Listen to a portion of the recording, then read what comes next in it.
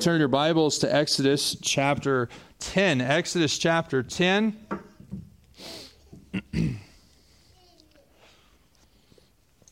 Appreciate you being here tonight, singing out, and looking forward to what the Lord has for us from His Word tonight. Exodus chapter 10. And go ahead and have you be seated. We're going to read the entire chapter here as we consider the 7th, 8th, and 9th plague tonight. And that means after this, there will only be one more. I've already been studying on the Passover. I'm so looking forward to getting to those messages. But God has something for us here tonight. As we've been coming through Exodus, we've been kind of looking at it from Pharaoh's angle and seeing how we identify with him and how we share the same fallen condition, really, and how we need Christ to redeem us from these hardened hearts. But tonight we're going to take a little bit different of an approach and look at this from Israel's perspective, because the chapter is going to start off with telling us that this is recorded and these things are done so that Moses would tell his sons and his sons' sons. And so there's something that God wants to get across here in this chapter to the nation of Israel. And if you really think about it, Moses' sons are the ones that are going to be entering the promised land. They're going to be fighting the battles, crossing the Jordan, seeing the walls of Jericho fall. They're going to see God do some great things, but those are some pretty tall walls. They were like grasshoppers in the sights of those giants, and they need some encouragement from God, and that's what Exodus is really about for that nation as they go in to claim the victory that God has promised them. So let's look at Exodus chapter 10. We'll begin reading in verse 1. And the Lord said unto Moses, Go in unto Pharaoh, for I have hardened his heart. Now let me highlight this so you see it going forward. Every single time in this chapter we see God hardening Pharaoh's heart. It's important for us to understand that, because all the other ones, it's either Pharaoh hardened his heart, or maybe the plague hardened his heart, and there might have been an occasion or two where God hardened his heart. But we notice here, every single time, it is God displaying his mastery over Pharaoh's heart. So consider that as we read through here. So he says, I have hardened his heart and the heart of his servants, that I might show these my signs before him, and that thou mayest tell in the ears of thy sons and of thy son's son what things I have wrought in Egypt, and my signs which I have done among them, that ye may know how that I am the Lord. And Moses and Aaron came in unto Pharaoh and said unto him, Thus saith the Lord God of the Hebrews, How long wilt thou refuse to humble thyself before me? Let my people go, that they may serve me. Else if thou refuse to let my people go, behold, tomorrow will I bring the locusts into thy coast, and they shall cover the face of the earth, that one cannot be able to see the earth. And they shall eat the residue of that which is escaped, which remaineth unto you from the hail, and shall eat every tree which groweth for you out of the field. And they shall fill thy houses and the houses of all thy servants, and the houses of all the Egyptians, which neither thy fathers nor thy fathers' fathers have seen, since the day that they were upon the earth unto this day. And he turned himself and went out from Pharaoh. And Pharaoh's servants said unto him, How long shall this man be a snare unto us? Let the men go, that they may serve the Lord their God. Knowest thou not yet that Egypt is destroyed? And Moses and Aaron were brought again unto Pharaoh, and he said unto them, Go, serve the Lord your God. But who are they that shall go? And Moses said, We will go with our young and with our old, with our sons and with our daughters. The flocks, with our flocks and with our herds will we go, for we must hold a feast unto the Lord. And he said unto them, Let the Lord be so with you, as I will let you go and your little ones. Look to it, for evil is before you. Not so. That means he was being a little sarcastic there. Oh yeah, sure, you go on ahead and go with the Lord's blessings. No, that's not how this is going to work. Not so. Go now, ye that are men, and serve the Lord, for that ye did desire. And they were driven out from Pharaoh's presence. And the Lord said unto Moses, Stretch out thine hand over the land of Egypt for the locusts, that they may come up upon the land of Egypt, and eat every herb of the land, even all that the hail hath left. And Moses stretched forth his rod over the land of Egypt, and the Lord brought an east wind upon the land all that day and all that night. And when it was morning, the east wind brought the locusts. And the locusts went up over all the land of Egypt, and rested in all the coasts of Egypt. Very grievous were they. Before them there were no such locusts as they, neither after them shall such be. For they covered the face of the whole earth, so that the land was darkened. And they did eat of every herb of the land, and all the fruit of the trees which the hail had left. And there remained not any green thing in the trees or in the herbs of the field through all the land of Egypt. Then Pharaoh called for Moses and Aaron in haste, and he said, I have sinned against the Lord your God and against you. Now therefore forgive, I pray thee, my sin only this once, and entreat the Lord your God, that he may take away from me this death only. And he went out from Pharaoh and entreated the Lord. And the Lord turned a mighty strong west wind, which took away the locusts and cast them into the Red Sea. There remained not one locust in all the coasts of Egypt. But the Lord hardened Pharaoh's heart, so that he would not let the children of Israel go. And the Lord said unto Moses, Stretch out thine hand toward the heaven, that there may be darkness over the land of Egypt, even darkness which may be felt. And Moses stretched forth his hand toward heaven, and there was a thick darkness in all the land of Egypt 3 days. They saw not one another, neither rose any from his place for 3 days. But all the children of Israel had light in their dwellings. And Pharaoh called unto Moses and said, Go ye, serve the Lord. Only let your flocks and your herds be stayed. Let your little ones also go with you. He's still trying to negotiate the terms here with God. Verse 25, and Moses said, Thou must give us also sacrifices and burnt offerings, that we may sacrifice unto the Lord our God. Our cattle also shall go with us. There shall not an hoof be left behind. For thereof we must take to serve the Lord our God, and we know not with what we must serve the Lord until we come hither. But the Lord hardened Pharaoh's heart, and he would not let them go. And Pharaoh said unto him, Get thee from me, take heed to thyself, see my face no more, for in the day that thou seest my face, thou shalt die. And Moses said, Thou hast spoken well, I will see thy face again no more. The title of our message tonight is this: He's still powerful. He's still powerful. Lord, I just ask you one more time to help me to communicate your word, and I pray that your Holy Spirit would speak to our hearts and apply the truth as it's needed. I pray this in Jesus' name. Amen. An important lesson to learn in life is don't pick a fight with someone you can't beat. You got to learn that on the schoolyard. You got to learn that in college. You got to learn that at work. We got to learn this lesson. Don't pick a fight with someone you can't beat. Deion Sanders and the Buffs have really gotten their program turned around here this year.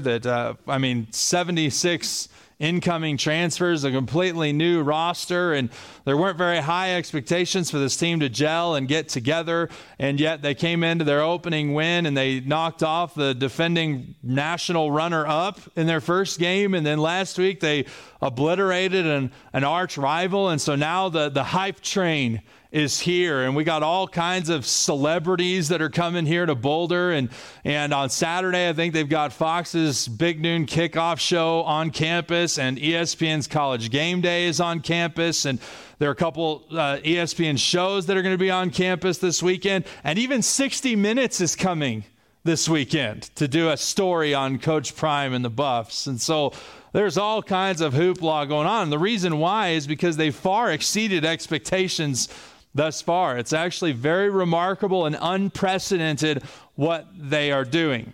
Well, this coming Saturday, we have the Rocky Mountain Showdown. Colorado State is coming to Boulder. And as you look at this for a long time, this rivalry has been big brother in CU versus little brother in CSU. And so CSU hasn't beaten them since, I think, 2014 or something like that. And so it's kind of a lopsided rivalry, but it's going to be even worse this year. The talent difference between these two schools is immense. And so it has been kind of a little bit of a quiet week, and people are looking at CU as though you got to be careful here because you got number 13 Oregon next week and number 6 USC the week after that. And so there's a tendency for you to maybe overlook a school like CSU, a program like them. But today, a video came out of the head coach at CSU, Jay Norvell, that he was doing a local radio show at a restaurant, and it came out that he had, in this conversation, described how he was talking to ESPN, and he told them, when I talk to grown-ups, I take my hat and my shades off because that's how my mama raised me. Now, if you don't know how Deion Sanders has run his program, he probably endorses glasses is my guess. And so every press conference, he's wearing a CU hat and he's wearing sunglasses. And people look at that as disrespectful, whatever, but he's probably got an endorsement deal where he has to do that. But this coach decided, you know what, I'm going to take a shot here. We got a rivalry going on. And so I'm going to say, this is how my mama raised me, almost as the disrespect Deion's mama. Well, then a video surfaced this afternoon of Deion Sanders talking to his team. And he said, here we all thought, I was minding my business this morning, watching film, and all of a sudden I pull up, I look up on the screen, and I'm seeing that there was a bunch of junk being said over there. And he said that, here we are just thinking this is going to be a nice game. This is going to be a good game. It's going to be a good test. There's the coolness of the Colorado State versus Colorado going on. And he said, then they had to go on and make it personal. Had to make it personal. And so then this afternoon, the players are coming to their coach's defense. There's a lot of hoopla, a lot of rah-rah. And you can tell those players are fired up to go and give Colorado State the business this weekend. And I have a major feeling that Saturday night, Colorado State's going to realize we poked a bear, that we picked a fight with somebody we couldn't beat. We picked a fight with somebody that's just better than us, faster than us, stronger than us, greater than us. And they're going to find that out. You don't want to pick a fight with a superior opponent. But what we see here in the book of Exodus is that Pharaoh has picked a fight with a power that is far higher than him, a power that is far greater than him, an opponent that is far superior than him. That Pharaoh has gone after God's firstborn son, as he said in chapter 4. And Pharaoh has them captive, and they've been afflicted in hard bondage, and they've been beaten and even killed for 400 years. They threw their babies in the Nile River. I mean, this was a very brutal situation. And so God sends Moses to Pharaoh, and he tells him, the Lord has said, let my people go. And what was Pharaoh's response? Who is the Lord that I should obey his voice? I know not the Lord. Neither will I let Israel go. Talk about taking shots. Talk about disrespect. I've never heard of this Yahweh. I've never heard of this Lord, this I am, this guy that you claim to be your God. I've never heard of him. There's no way I'm going to obey his voice. Well, what we've seen over the last several chapters is that God is making it known and putting it on display for all to see exactly who he is and just how powerful he is. He turned a rod into a snake, water into blood. He brought frogs in abundance and lice and flies, and he caused a pestilence to break out amongst their flocks and their herds, and he caused this boil to break out upon man and beast, and he sent this thunder, lightning, hail, fire upon them, and even some had died as a result. And yet all along the way, Pharaoh kept hardening his heart. He kept refusing to obey God. And God is having to show him exactly who he is. Why is God demonstrating his power to Pharaoh? Why is he putting it on display for all to see? Well, verse number 1 and 2 would tell us that God has hardened Pharaoh's heart that he might show these my signs before him. Why is he showing the signs? Why is he bringing these plagues? Why is he displaying his power before Pharaoh? Verse number 2 says, and that thou mayest tell in the ears of thy son and of thy son's sons what things I have wrought in Egypt, and my signs which I have done among them, that all of you may know that I am the Lord. He's saying that I'm putting all this on display, not just for you, Moses, not just for this generation, but for the next generation and the generation after that. And the generation after that is the one that is the first readers of the book of Exodus. They are standing on the banks of Jordan, looking into the promised land, and they've got battles ahead of them in their lives. They've got walls in front of them and the city. They've got giants in the land and fortified cities and mighty kings and mighty armies, and they're a bunch of slaves who have just been released from 400 years of slavery. And they have these battles to face, and God wants them to know, I am the Lord. He wants them to see his power. Why is it important for God to demonstrate his power for them? But listen, we're not here to just talk about Israel. We're here to talk about you, and we're here to talk about me. And the reality is that we face battles in our lives that seem insurmountable to us. We face foes in our lives where it seems like we are the little brother and they are the big brother. You face some struggles in your marriage that you don't think can be overcome. You face some opposition from your boss or from people in society in regards to your faith, and you don't think you're making any difference, and it feels like you don't have any voice and that nothing can be done about it. You face financial problems that seem insurmountable. Chronic health problems that you can't seem to make it through. There's some bitterness towards someone in your past that you just can't get over. Some pain that you can't get through. Some temptation that you struggle to resist. But God wants you to understand that he's still just as powerful today as he was back then. Like it was for Israel, why is it important for us to understand just how powerful God is?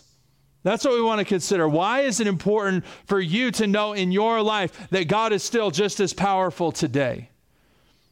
Pharaoh is a powerful man who has a firm grip on the nation of Israel. Pharaoh has refused to humble himself before the Lord. The Lord has brought plague after plague upon him and his people, yet he still would not let Israel go. So God warns him, I'm going to bring the locusts into your land. And it's going to be a locust swarm that you have never seen before in your life. And it's going to decimate your agriculture. It's going to eat everything that was left behind by the hail. It's going to be bad. When you do some study on locusts, they look identical to grasshoppers, but they're very different in their behavior.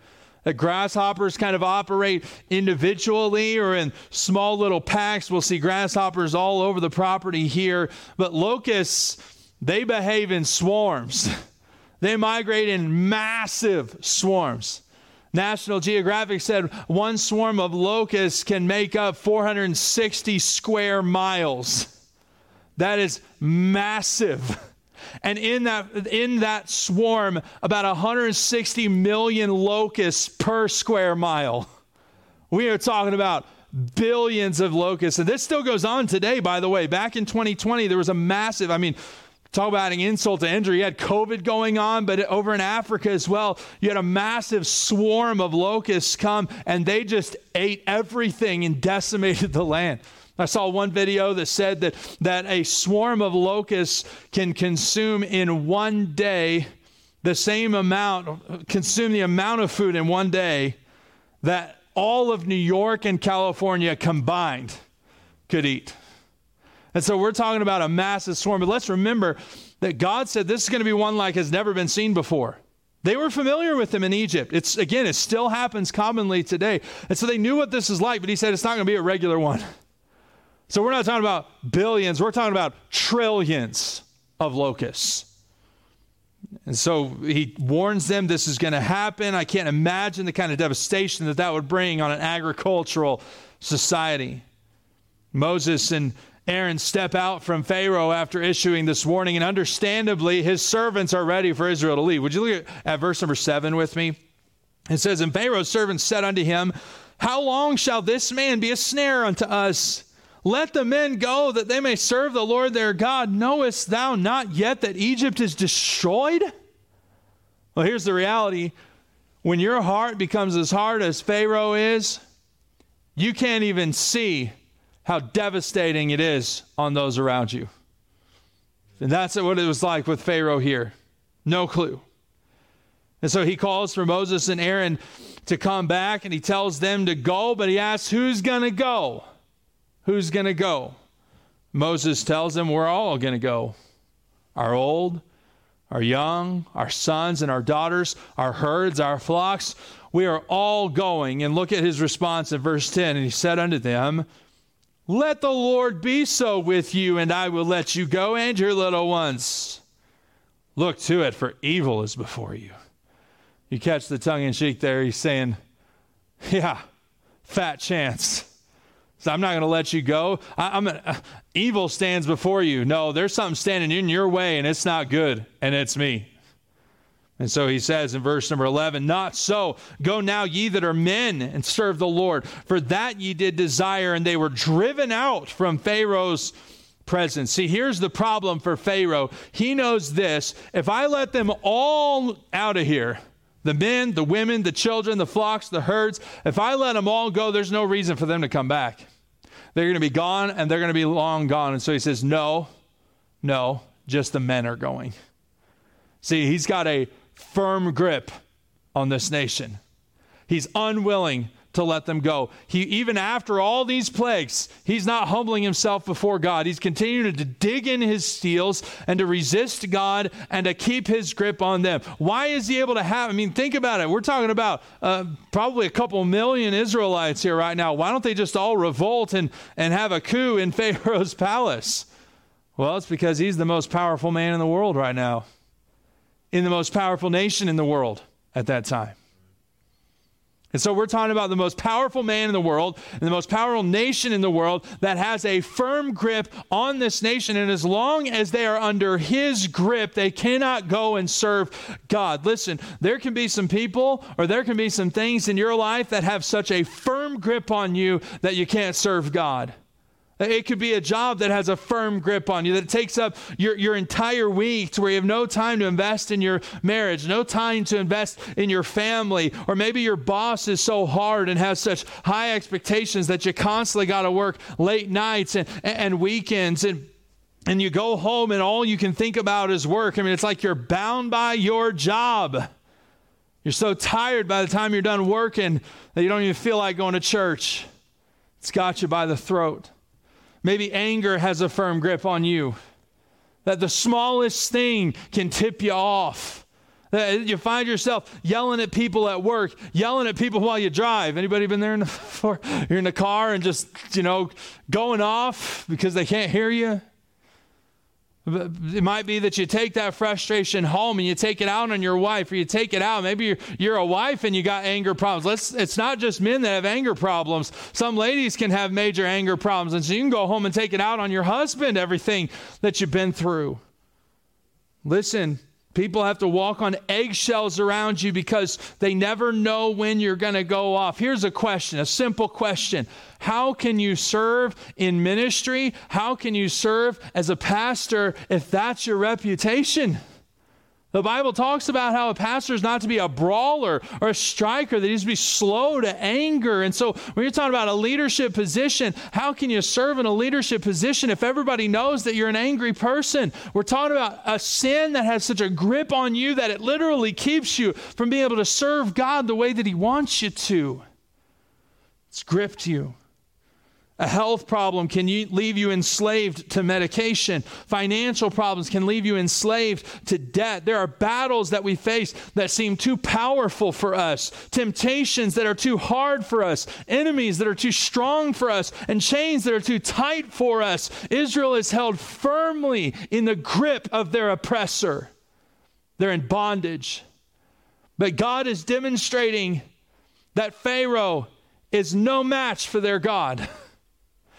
See, God plagues Egypt with this swarm of locusts, and they come in. Moses stretches out his rod, and it says that God brings in an east wind that was going to bring these things in from the sea. And it says that that wind came in all day long and all night long. And in the morning, here comes a black cloud of locusts, one that's never been seen before. And it's enough to cover the entire land of Egypt. And these things swarm in. You ought to check out some videos of a locust swarm that, now we've got our modern cities and everything. And you see these things fly in. They look like a swarm of those black birds that fly around town, flying south for the winter. These things come in and they hit the deck. They land on the ground. they're just hopping and flying and going all over the place. You see people sitting at restaurants and they're jumping in there and on their plates and eating their food. It is a nasty thing. And it says that these locusts come in and they begin eating every green thing. And it was so devastating. Look at verse 15. It says, "For they covered the face of the whole earth so that the land was darkened." You know what that means? Now we've got satellite images. And you can look over at Egypt right now, and you can, if you were on your Google Maps or your Apple Maps, you could zoom in on the satellite shot, and what you'll see is along the Nile River, it's very green. But in this situation, all that green was black. And all that dust, that desert sand, that tan, it was black. It says the earth was darkened. We're talking about devastation. They cover the face of the whole earth. And it says, "And they did eat every herb of the land and all the fruit of the trees which the hail had left. And there remained not any green thing in the trees or in the herbs of the field throughout all the land of Egypt." It was bad. It was so bad that Pharaoh appears to repent. But the Lord's actually going to further harden his heart. Look at verse 16. It says, "Then Pharaoh called for Moses and Aaron in haste." Get Moses and Aaron over here, quick.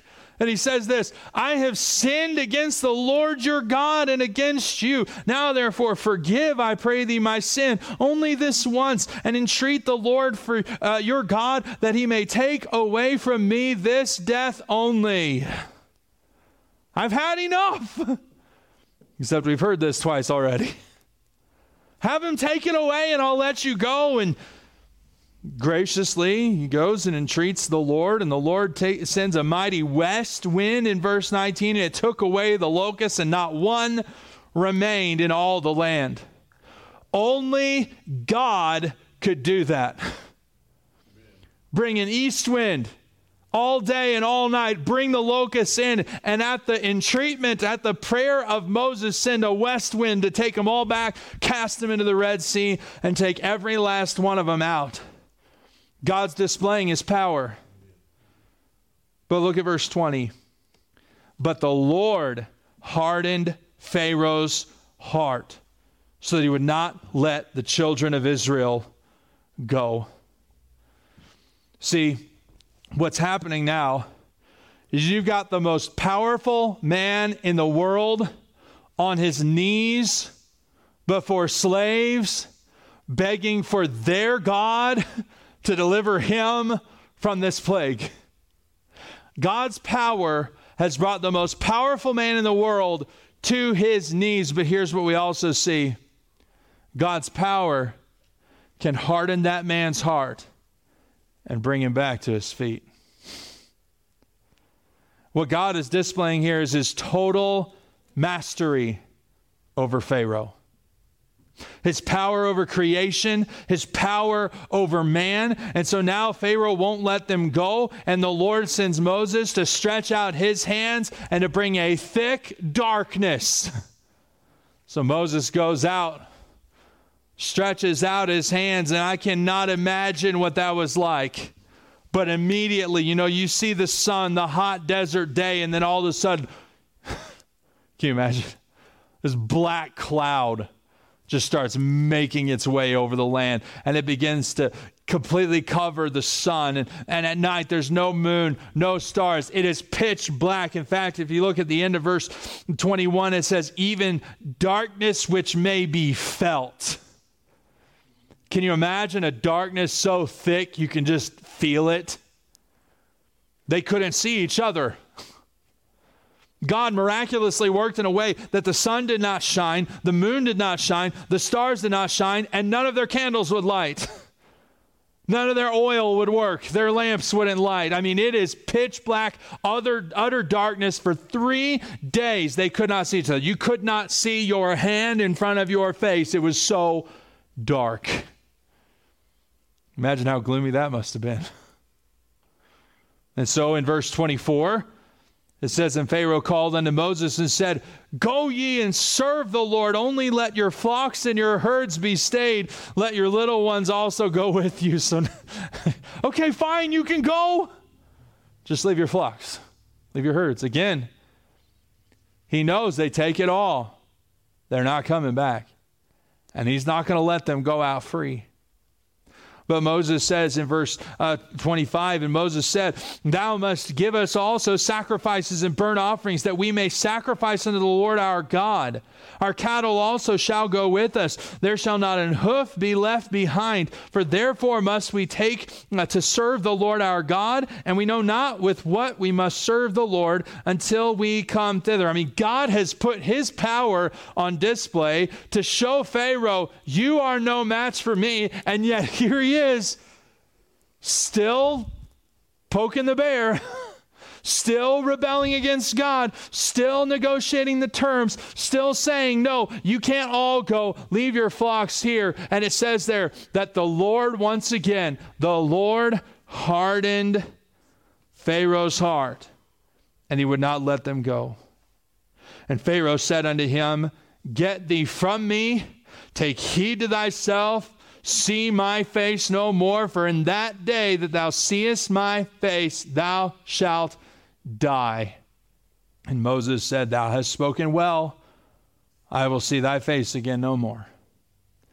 And outside of when it's time to go, that's the last time Pharaoh sees Moses' face. There's a finality to this. And the reason why is because there's going to be one more plague. And it's a plague of death. And after that plague of death, Pharaoh is going to send them out in haste. But he's going to harden his own heart again. And he's going to chase after them. And he's going to encamp and surround them at the sea. And then God is finally going to harden his heart one final time. And he's going to pursue them into the Red Sea. And God is going to drop the water on them. And finally, Israel's oppressor will be dealt with and done forever. And there are some again who say, that's mean of God. The reality is this: God knew there's nothing that is going to change Pharaoh's heart. Not even my mighty acts, not even my strong hand, not even my wonders and my signs. The only way to free Israel from Pharaoh's grip was for Pharaoh to be destroyed, and justly so for his treatment of the people of Israel. And so what we see here is that Israel is delivered from the most powerful man by a more powerful God. God has demonstrated his mastery over Pharaoh. And he tells Moses that he is doing it so that they will tell their sons and their sons' sons, so that all Israel from generation to generation might know that he is the Lord. And so the truth that we're supposed to get from this chapter is that God showed his power before Pharaoh because he wanted Israel to know that whatever battles they face, they are no match for their God. No match for their God. As a Christian, there are battles that you face today that seem impossible to fight. It might seem like your marriage is in an uphill battle right now, that every conversation is an argument, that there's no peace at home. There seems like there's nothing you can do to repair that relationship, that you're trying to do what's right, but it seems like they won't see their flaws. And this goes back and forth, and it can be the man and it can be the woman, or it can be both, that nobody's recognizing their flaws. But you're looking at it and you're just like, I don't think anything is ever going to change this situation until something finally breaks. That it's impossible. You might be looking at your life right now and saying just getting married is an uphill battle. There's not many people my age out there anymore. There are not many Christian girls my age or Christian boys my age. You're just looking at this situation and you're saying, I don't know if I'll ever get married. And it's an uphill battle. You're constantly fighting financial battles, that it's like one thing after another, that food is up and gas is up and your job is up in the air and the car breaks down and something breaks down at home and you're working 2 or 3 jobs and the fridge is empty and you're just trying to make ends meet. And it seems like there's always something going on and there's a constant financial battle in your life. Your health can always be an uphill battle. That it just seems like as soon as you get through one thing, something else comes on top of it and it's constantly uphill. It could be that as we're trying to plant a church, that you're looking at our society today and you're just thinking it's so challenging to reach people with the gospel, that people have been so indoctrinated in other systems that there's no openness even to the idea of a creator God. And it seems so challenging and it takes such a long time for a church to get off the ground in this kind of culture. You might have somebody in your family that you've tried to reach with the gospel and you've been trying to reach them for years and you've been trying to tell them what Jesus has done and they just keep giving you the stiff arm and their heart seems to become so hard, like nothing's going to change, like nothing's getting through, and you can be discouraged. You can feel like this is a losing battle in my life. It can seem like you win one battle just to fight the next battle, and that can be frustrating, tiring, and discouraging in your life. It's like being in a wrestling match with a stronger opponent. If I brought my kids up here and said, all right, you two, duke it out. It's wrestling time. Now, Josiah's only 4. His sister's going to be 8 here in a couple weeks, and she's a strong girl. And she could just sit on him. And she could pin him down. And he's going to struggle against her. It's going to be a constant struggle and a constant struggle. Why? She's stronger than him. That's his greatest foe in life right now is his sister. It seems like it's always a losing battle. But what happens if dad steps into that? She's here pinning him down on the ground and pick that girl up and throw her across the room. I wouldn't do that. Maybe if there was a couch, a soft landing, yes. But it's not going to be much work for me. I've wrestled with my kids enough to know this. They're no match for me. And so his greatest foe is not more powerful than his dad. Well, hey, listen, there are battles you face, there are wrestling matches you get into, and it feels like in your life like you're pinned down by your enemy. Let's remember we do have an enemy. We do have an oppressor. We do have an attempter. We do have an accuser, and he wants to fight you, and he wants to tempt you, and he wants to pin you down to the ground and throw temptation after temptation to you, and you can feel like it's too strong. I can't resist this. My marriage is hopeless. My job is falling apart. Nothing in my life is going the way that I thought it would. And I don't see any hope out of it. But listen, you've got a Father in your Heavenly Father who can step in those moments, and there's no foe that's stronger than him. There's no opponent that's more powerful than him. He can just take that situation and just throw it off your back. And some of you say, well, why isn't he doing it? Why isn't he doing it? We can't profess to know all the ways of God. But I promise you this, it's not because he's not powerful enough. Sometimes it might be because we don't have the faith to ask. Sometimes it's because we can become so discouraged in this battle that we just don't even feel like God cares, that God sees. But what we've seen in the book of Exodus is God does see, God does hear, God does care. He hears the cries of his people, and he steps in to rescue them. He steps in to deliver them. And what he's been doing through the course of these plagues is he is displaying his power for all of Israel to see. And the reason why he's doing that is because there's another generation to come. There's Moses' sons and Moses' sons' sons. And that generation has the task that seems insurmountable of going into the land of Canaan and to fight battles that they've never fought before and to come across walls that they've never seen so high before, and these giants where they feel like grasshoppers, and they got these battles and these armies that they've got to face, and they're not going to see any way, anyhow, that it could possibly happen. And what God is doing here in the book of Exodus is he is having Moses record event by event to show them he is more powerful than anything in creation. He's more powerful than any enemy that you have. He's more powerful than the most powerful man in the world over the most powerful nation in the world. There's not a single thing that can threaten your life when he is your God. In fact, they're going to see it. They're going to see the hornets go before them, chase out their enemies. They're going to see those walls fall flat when all they did was walk around them a few times. They're going to see giants fall.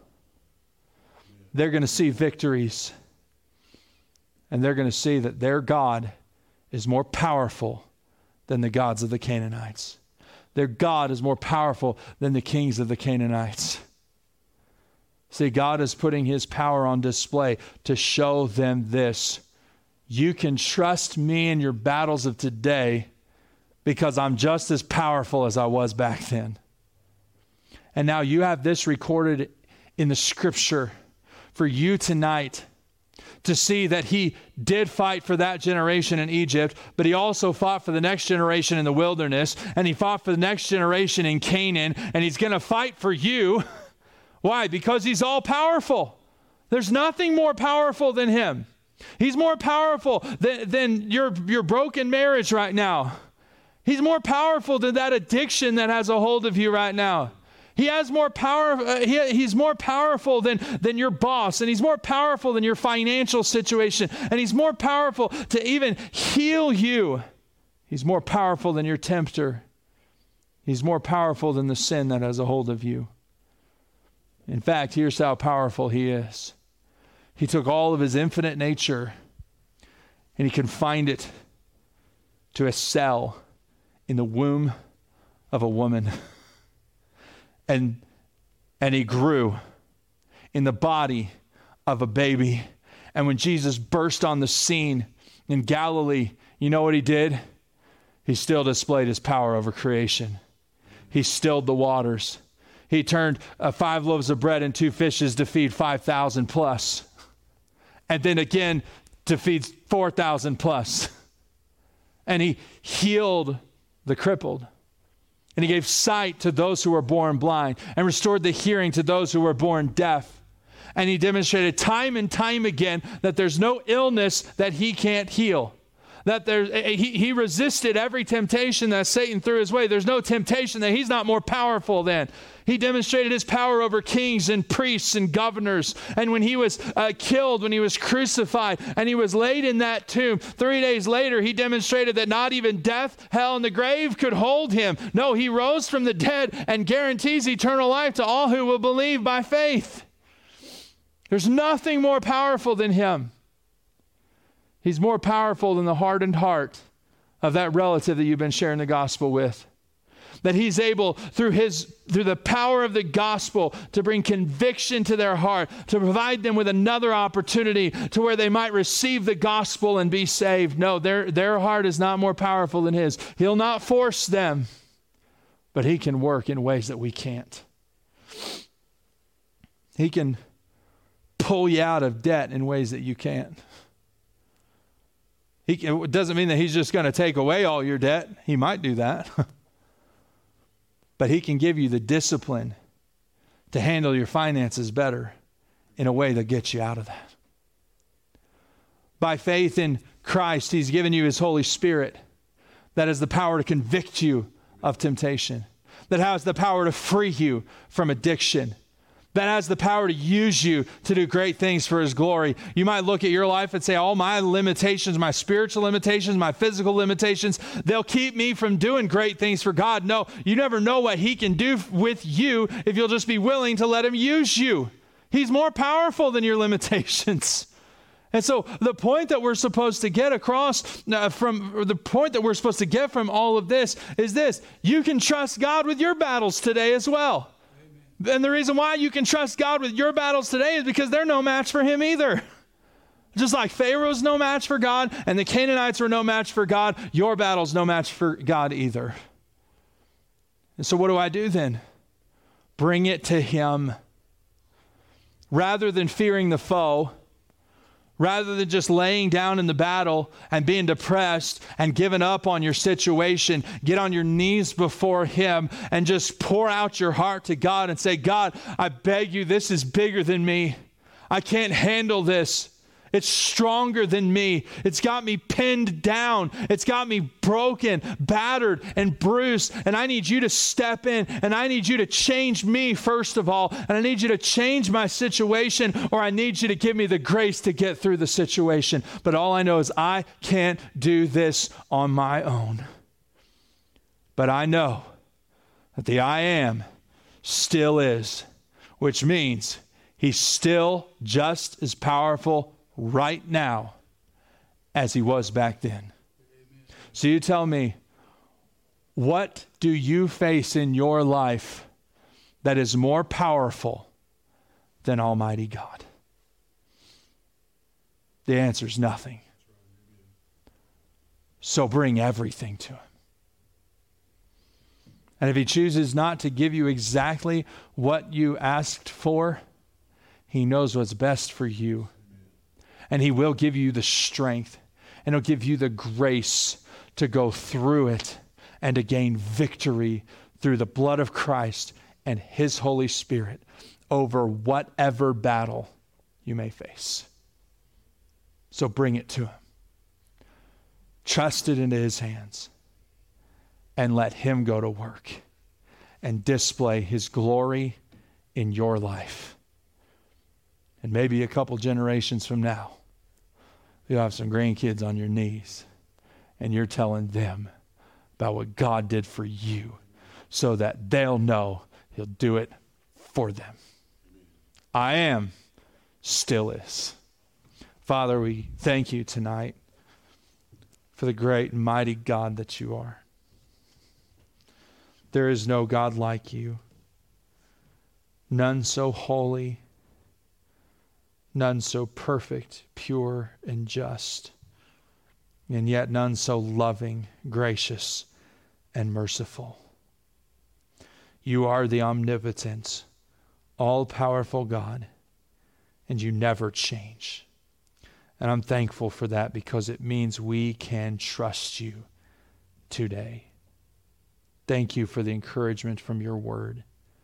I pray that You would help each individual tonight to consider the battle that they are facing and to see this as applying to them, to their marriage, to their evangelistic attempts, to their job, their bank account, their bitterness, lust, addiction.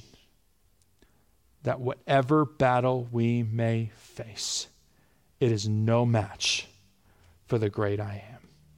So please speak to our hearts and help us to put our trust in You. In Jesus' name, amen.